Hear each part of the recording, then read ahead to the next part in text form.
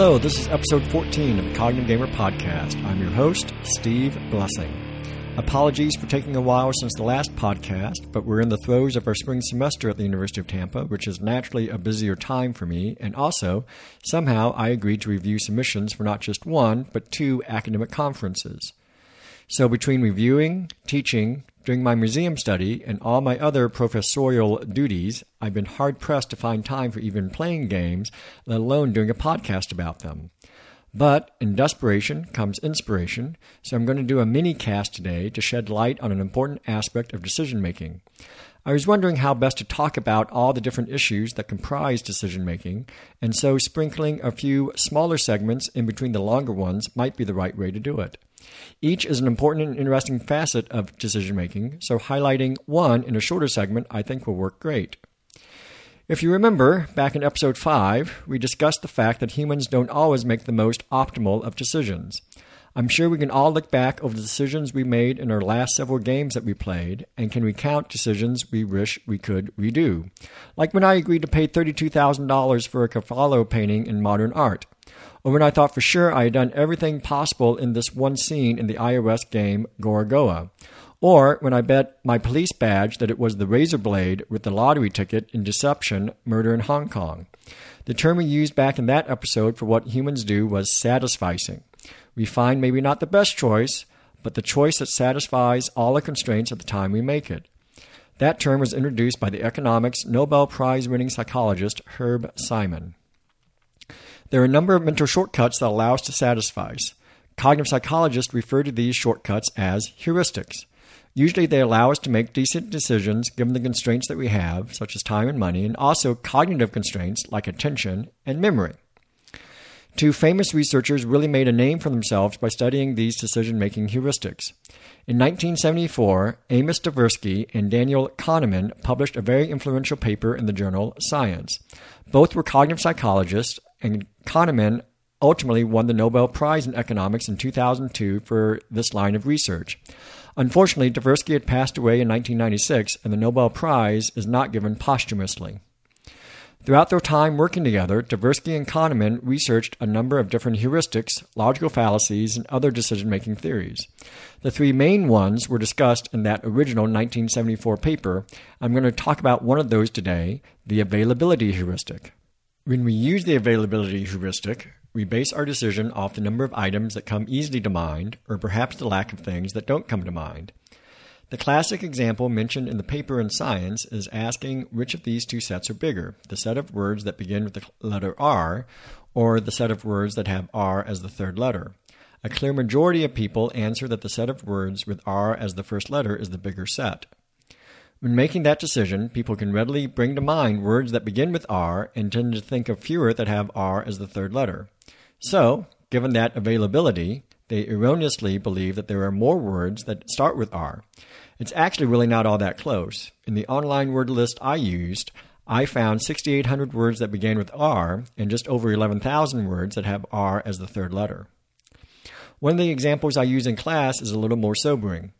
Which is greater, the lifetime risk of a woman getting breast cancer or a man getting prostate cancer? Most of my students believe it is much more likely for a woman to get breast cancer over her lifetime. If you look at the numbers, though, the average man is more likely to get prostate cancer. It's close, 12% of women versus 16% of men, but most people believe it would be women by a large margin. I would argue that it's mostly the availability heuristic going on here. People are thinking about all the pink that gets worn and all the advertisements they see, particularly around the month of October. That all comes easily to mind, and so people naturally assume breast cancer is the bigger risk. The availability heuristic also comes into play when we make decisions while playing games. The Blessing family played modern art last night, which is why I mentioned it earlier. In trying to decide what pieces of art to buy and for how much, I'm sure I thought back to previous rounds and games to help me figure out what I should do in certain instances. Gee, those Thaler paintings sure worked out well last time. Maybe this time they will as well. Let's use my bidding strategy from last time in this game. In deciding on any choices, such as strategy in the board games like Inis, Rising Sun, Fog of Love, or the video games Battlefield, Celeste, or Doom, you will think back to instances that have been successful in the past and decide to pursue a similar strategy this time around, such as where to place your resources or what weapon to use. Or, if the last times were failures, you might decide to do something different. We use heuristics because more oftentimes than not, they help us out. Psychologists often look at the edge cases when those strategies lead us astray, but it's important to remember then that they do tend to help.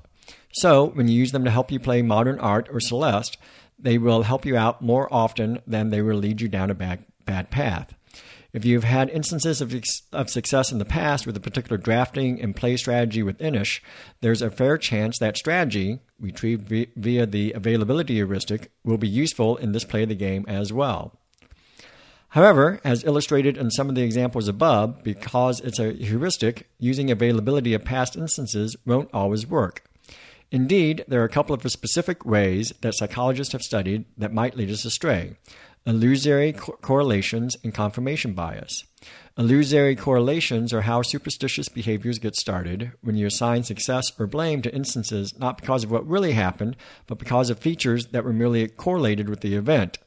As all good statistic students and scientists know, correlation does not imply causation. How many of you Dungeons & Dragons and other role players out there have a lucky die that you roll because it's brought you luck in the past? You remember only the good instances, not the bad instances. For students, the example I use is on multiple choice tests and believing that you should never change an answer. When I hand back such a test, I invariably hear a student state they had the right answer but then changed it and vowed to never change an answer again.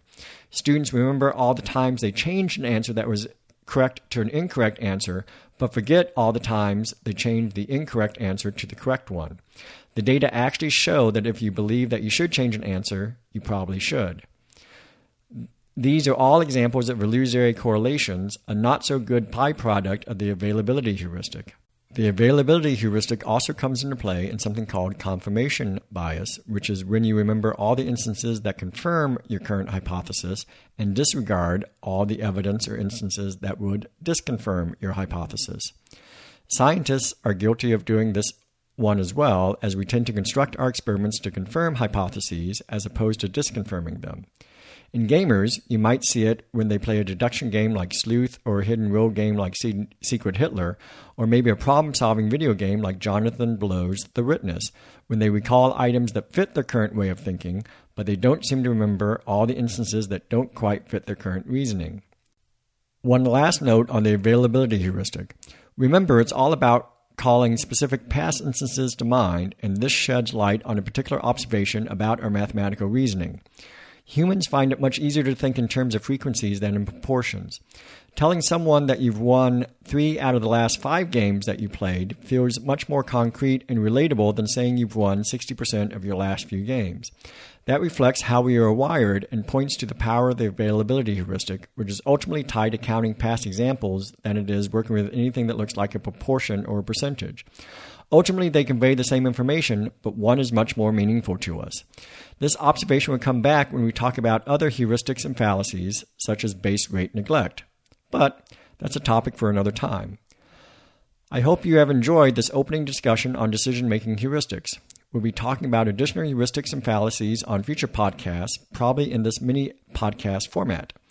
My spring break is coming up, and I'll assess what the next topic will be at that time. So for now, it's going to be a surprise to both you and me. As always, I welcome any comments or questions you may have, so please email me, steve@cognitivegamer.com, and also visit my website, cognitivegamer.com. Also, you can like me on Facebook, Cognitive Gamer, or follow me on Twitter @cognitive_gamer. If you haven't done so already, I appreciate it if you took the time to give this podcast a rating and a few kind remarks on iTunes or wherever you listen to Cognitive Gamer. This will make it easier for other people to discover the podcast. I appreciate those 5-star reviews. Until next time, remember to think about what you play and have fun doing it.